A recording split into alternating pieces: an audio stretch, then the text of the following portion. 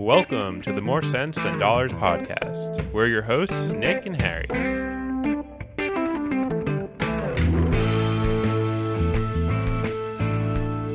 Hey everybody, welcome to episode 16. We're talking about crypto today. Cryptocurrency, that is. You ready for this one, Nick? Yeah, this is something I've been semi-interested in for a while, so happy to be spreading some knowledge. I'm going to be the weary traveler who doesn't know about cryptocurrency, and Nick is going to be our Sherpa guiding us towards the answers. But first, highs and lows, or do we call them pros and cons? Pros and cons I of don't know living. what's going on there. I keep slipping up and calling them the wrong name. But so my high, not my pro, my high is that as you know, you added the Spotify balance I owe you for the last 15 months. We've been splitting a family Spotify plan because it was cheaper even for two people. And I just haven't been paying it since I moved out, but I've still been budgeting for it. So luckily I did have 15 months worth of Spotify fees in a category and you need a budget that I was easily able to just send over. But my low on the other side of that is actually that you need a budget recently announced that they are jacking up their rates. Isn't going to break the bank. It's still worth it to me. It saves me more than it's going to cost, but just not happy about that. Paying more for now you have to budget basically. more for your budgeting software. Yeah, a little silly, but all right. What about yours? Okay, high. After the Apple keynote, what was that, a month or so ago, I started putting money aside for the Apple Watch out of my wants budget and just got it. I finally bought it. Nice. My low would be my irresponsibility around my electric bill. I've been switching back and forth between heat and cold and heat and AC, and it's been a little ridiculous. It's a true bachelor pad now. You're the only one living there, right? Yeah, There's no one else to keep you in me. check. No one's telling me it's too hot or too cold. So if I'm cold, I put the heat on. If I'm hot, I put the AC on. I'll try to get it under control. All right, let's get into it. First question is going to be, what is cryptocurrency and how is it different from like a dollar or a euro or any other kind of currency? Yeah, so I'm going to start that by defining a few things about like what we usually think of as money, the US dollar or the euro or, any of the government issued currencies. They're known as fiat money. And that means that it's government issued and not backed by any sort of commodity. You can't exchange the money for any real world commodity. It's worth what it's worth because of the government that issues it says that it's worth that. And it has a physical form. We're all used to having, seeing the balances on our accounts and exchanging money digitally and electronically now, but it still does have a physical form. You can withdraw that money and carry around a fat stack of cash. And it gives the central bank of the country that's issuing that money a lot of control over that country's economy because they control the money supply. They can make more of it. They can make more of it more slowly. And all of those sorts of things can affect inflation and, the economy. So compared to that, crypto is not regulated, and any of the cryptocurrencies are not regulated by a central authority. There's no government that is issuing the crypto and backing it and giving it value. There's no physical form. You cannot withdraw your Bitcoins into a physical form. It exists purely digitally, electronically. It's a big series of ones and zeros and just electronic data. You will never actually hold it. Like, would I still store it in a bank? It's stored on the blockchain. And I think we'll get into, or it's stored in a blockchain, I should say, because each crypto will have its own blockchain. And we'll get more into what that is later. But because of that, unlike fiat money or government issued money, it also doesn't require any intermediary to transfer money. So if you think about it, if you want to send, if you want to give someone else USD, you either need to physically give them cash or someone else is involved. You cannot send money digitally to someone else or electronically to someone else without a bank being involved. Your bank takes the money that you've stored with them, they transfer it over to another bank that someone else has an account with. And so there's always another party involved in that transfer. That is not required in crypto because all transfers in crypto are directly wallet to wallet, directly from your crypto wallet to the other person's. Okay, now I need to know what wallets are. Your crypto wallet is basically a super secret password. They called a key, your private key. It proves that you own the Bitcoin that's recorded in a specific part of the blockchain. So anyone can go and look, they can look back in the blockchain and see, this much Bitcoin is stored under this address. It's stored in this position in the blockchain, but only you have the private key that proves that you can move that Bitcoin. The wallet is basically your proof of ownership. And online wallets, which are really going to be the focus of our conversation today, these are things like Coinbase or Robinhood or Kraken, or if you're outside of the US, Binance is a big one. These are the easiest way to hold and use crypto, but it also is the least secure. The space has matured enough where we're going to call it good enough to use for the average person for the purpose of this episode. Okay, so if the wallet's part of the blockchain, what is blockchain technology? That's a big buzzword in crypto. Yeah, it's become a big buzzword, and it really did spring out of cryptocurrency, but it does have applications outside of it. But it's basically, the easiest way to describe it is a distributed ledger. And so a ledger, like in the old days, these were big bound paper leather books that banks would record all of their transactions in because there were no computers. So it's a record of all the transactions in that cryptocurrency, but it's distributed across thousands and thousands of computers across the world. And every time a transaction is made, so anytime you try to add something to the blockchain, it checks in with all of the other copies of the blockchain at all of these other computers that are connected to the network and sees if that change makes sense. And this ends up providing a lot of security because it would be, prohibitively expensive. Like you would need an insane amount of resources and computer power, more than any one entity has today, to change all of those copies of the blockchain at the same time. So if you try to go back and hack, if you try to go 3 years ago and say this Bitcoin actually is mine and try to push that out, it'll check against all of the other copies of blockchain and see, wait a second, I'm the only one that is getting the information that says this. This isn't right, and it will reject that change. So it is a good source of truth. And your wallet with your coins in the wallet is on that blockchain, so everyone knows that wallet has money in it. If you want to get technical about it, the coins are on the blockchain, not in your wallet. All your wallet does is secure that private key that proves your ownership. That you have access to those coins. Yeah, so imagine the blockchain is a bunch of glass cubes, and there's stuff inside all those cubes. So you can see what is there, but only if you have the right key to unlock that glass cube can you actually interact with what's inside of it. Interesting. Okay, so if all of this is digital, could it replace the dollar? Like I've heard people talk it could be like a global currency. Like we all agree on, cryptocurrency as our... Probably, I never say never, but probably not. I mean, Venezuela kind of made a splash recently because they made Bitcoin legal tender. And so you could pay your taxes, for instance, in Venezuela with Bitcoin.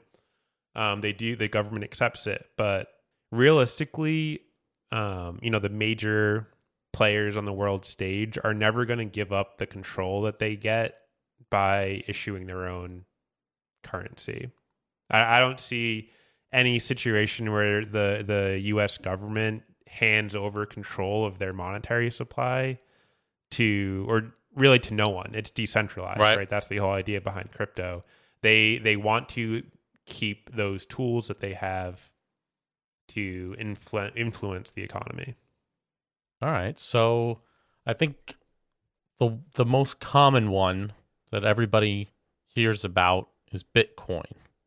Yeah, absolutely. I think that's like half of the value of all cryptocurrencies is in Bitcoin, pretty much. Why is that one so popular, like the one that everybody talks about the most, do you think?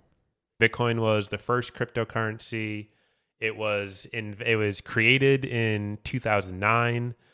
So it's been around the longest, and all of the other cryptocurrencies, sometimes you'll hear them called altcoins, and that's alt, A-L-T, and that's really just saying that they're different than Bitcoin.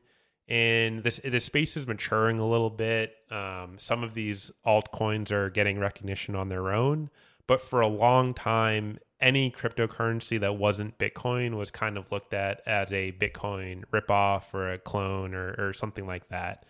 And so it's really just, it's been around the longest and it's had the most time to become known. If they're like half, and we saw the market of cryptocurrency is like 2 trillion, right? And Bitcoin is half of that. So those other, 12,000 coins make up the other half. That's how dominating Bitcoin is.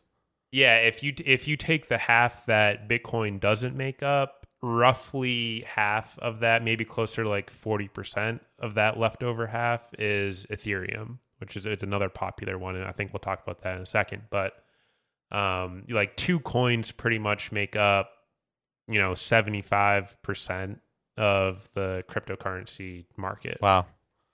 And you said it was in 2009. What was like the first transaction? Yeah, so it was created in 2009, but the first transaction was actually in May of 2010. And someone in Florida spent 10,000 Bitcoin to get 2 pizzas from a local Papa John's. If you took today's valuation of Bitcoin, those 10,000 would be worth over $612 million. It's hard not to think of that as really expensive pizza. All right, so I think one of the big things that causes hype around Bitcoin is the change in value.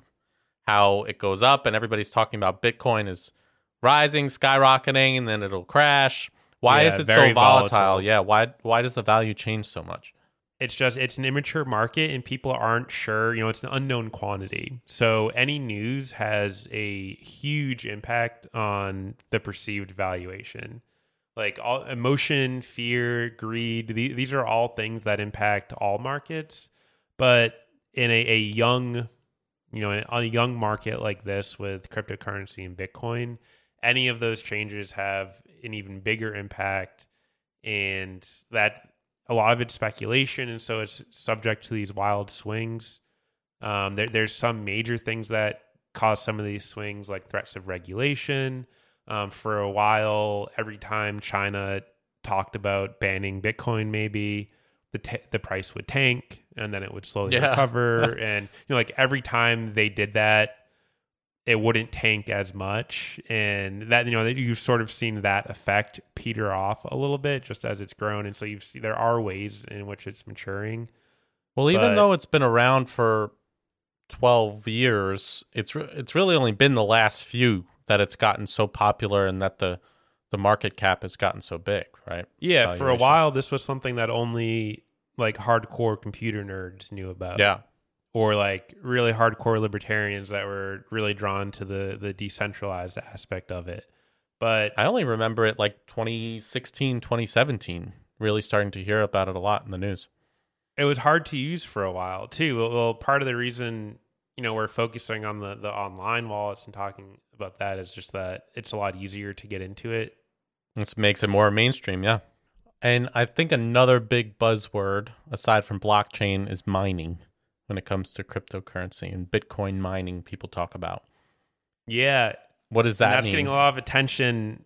lately, I think, because of the environmental impact. It uses and a sort lot of the- energy and Yeah. electricity. Why does it use so much power? And what is mining?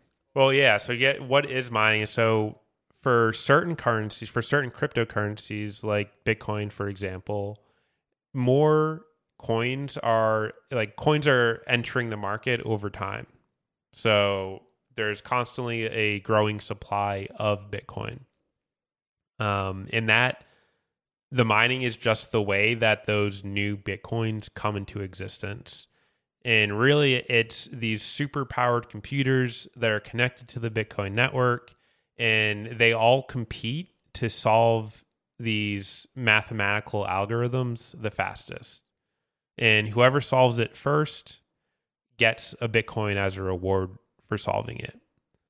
Yeah, So I don't think this that's is for me. I'm not and getting it's into the not mining for game. a lot of people. I will say there's a newer method of mining that is significantly less resource intensive. Ethereum, which we talked about being the second biggest coin, they've been talking about moving to this new style of mining for a long time. It's supposedly happening in 2022 now. Cryptocurrency mining isn't inherently power intensive. It's just the way that it was invented for Bitcoin has become very energy intensive. And right now, there don't seem to be any plans for Bitcoin to move off of its current mining system. I've heard a lot of friends and family ask, should I be buying Bitcoin or Ethereum to use and spend as money, as currency? Or is it an investment, like you're investing in gold or a stock on the stock exchange? It's a good question. It's kind of a tricky one. The original white paper, and that was the first document that sort of laid out Satoshi's plans for Bitcoin, very clearly intended for it to be a currency. The idea was for it to be an alternative currency to use for transactions that didn't need to be routed through third parties like banks or the government or anything like that. Very, very quickly after it got any sort of prominence, it has become more of an investment vehicle. And again, that's because of the volatility in the price. People are hoarding it, hoping that it keeps going up in value and they can flip it for more money. Then there's also resistance to spending it because of that, right? No one wants to spend Bitcoin today for a $3 cup of coffee, and tomorrow that $3 of Bitcoin would be worth $30 maybe. You don't want to be like the pizza guy. Bought the two pizzas. And then on the flip side of that, it doesn't only go up. So vendors can be resistant to accept it because maybe they accept payment and they take $3 worth of Bitcoin for that coffee, but tomorrow that's only worth 50 cents or 1 cent. The value could drop dramatically. So there's a little bit of pressure on both the buyer and the seller to not accept it. And that combined with that volatility has made it more of an investment vehicle.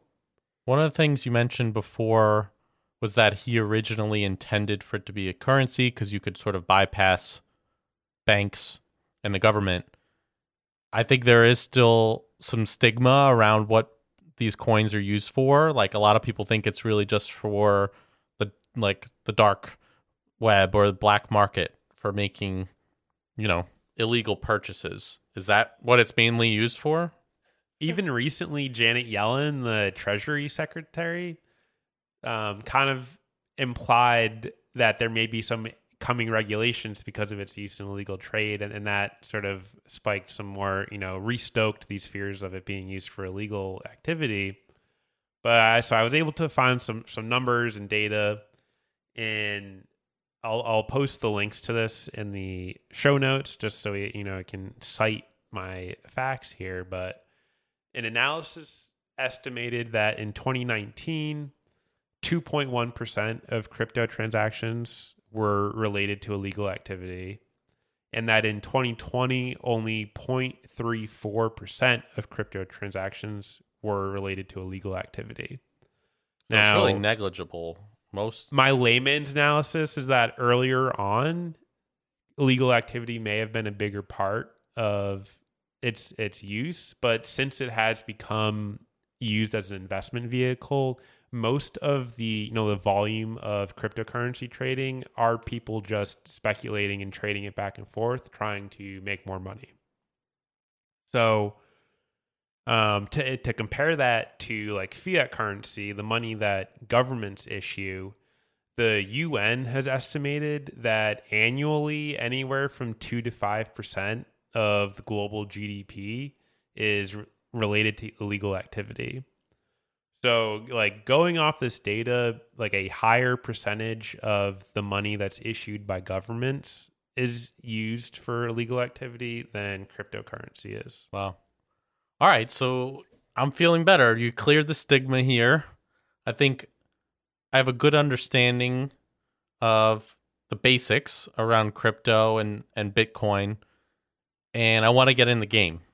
So what should I do if I want to buy some or invest in some? Yeah, if you're just dipping your toes in, you want to start getting more exposed to this, or you want to get some exposure in your own portfolio to cryptocurrency, using one of these online exchanges that we've mentioned is probably the best way to do it. That was Coinbase. Think like Robinhood. Coinbase. Yeah, Coinbase is the biggest one in the US. Robinhood is kind of in the game. Right now, you can buy Bitcoin. I'm not sure if there's other cryptos too on Robinhood, but I know you can use your US dollars to buy crypto, and then you can turn that crypto back into US dollars, but you can't actually move the crypto from Robinhood somewhere else. That is coming. Kraken is another one. So I think you clear, like with the built-in security of the blockchain, I think you cleared up some of listeners' worries, but maybe some listeners are still a little concerned that, it's still digital currency and the stigma we mentioned.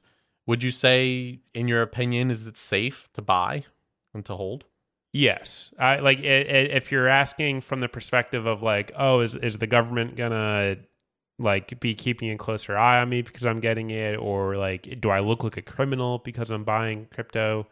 None of that is a valid concern, but because it is a confusing space, there have been a lot of attempts by bad actors to use that confusion and lack of understanding to scam people, basically under the guise of being a part of this crypto thing.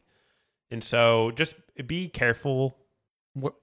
Wherever there's hype and popularity, there's going to be more scammers. Yeah, right. Like scammers gravitate towards opportunity, and wherever it's going to take the least amount of effort to get the most bang for your buck. And this is just a ripe scenario for that. There's a lot of hype, a lot of attention, and a real lack of understanding.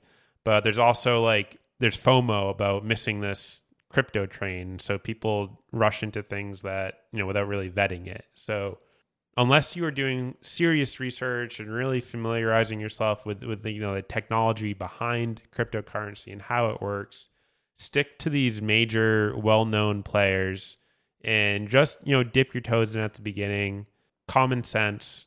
Don't send money to places you don't know. Don't send money to people you don't know. And all the same rules apply, but be on the lookout. Make sure your BS radar is tuned. I think that takes us into the takeaways, which is, don't get into this just because it's popular right now. There's a lot more research you could do on this, but we gave you the high level, and you can kind of decide now. Do you want to have something like this in your portfolio? Cryptocurrency, that is. If not, that's fine. There's a lot of other things to invest in. You can stick to real estate or stocks or gold, whatever it might be. So this is just another option. I don't want to portray it as not risky. I'm saying it's safe from the perspective that it's a real thing. Like there's a real market built around this. There's real infrastructure, but there's no guarantee that it's going to remain worth anything.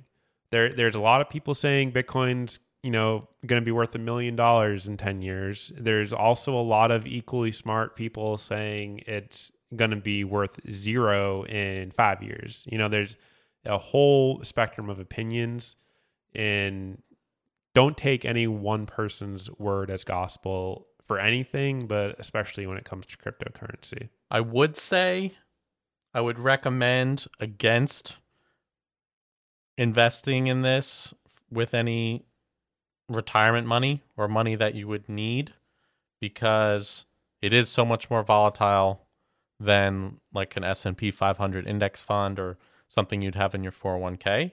But yeah, I think it can be a fun part of, sort of like a fun money or your more risky investments, because a lot of people have made a lot of money on Bitcoin and these coins, but people have lost a lot too. Yeah, it's an interesting scenario where like I invested, at the time, not you were that in much pretty money. Early. Like I accumulated the Bitcoin that I have now from like 2015 to 2017. And it was very little. But now it's kind of an outside, like it's a overweighted portion of my portfolio because of how much the value has increased. Yeah. And like in traditional investing, you would probably rebalance to like take some of the profits from that explosive growth and put it into safer stuff. But because I put so little in to begin with, it's all found money, right? Have a little fun with it. I'm riding it out, and I'm going to see where it goes. That's kind of my lottery ticket to life right now. Is that little bit of Bitcoin? Right. So listeners, think about it. Decide whether you want to get into it. We're going to post some more resources on this, and there's a lot. Like I said, there's a lot of research you can do. But if you wanted to know, just the real basics, then that was it. That was There was. All right. So if you have any questions about crypto, we like this stuff. Nick is really interested in this. So ask away if you have any questions about this, or there's anything you'd like us to cover in a follow-up episode or any sort of Q&A episode. So thank you all for listening, and tune in for the next episode. Bye, everybody. You've been listening to the More Sense Than Dollars podcast.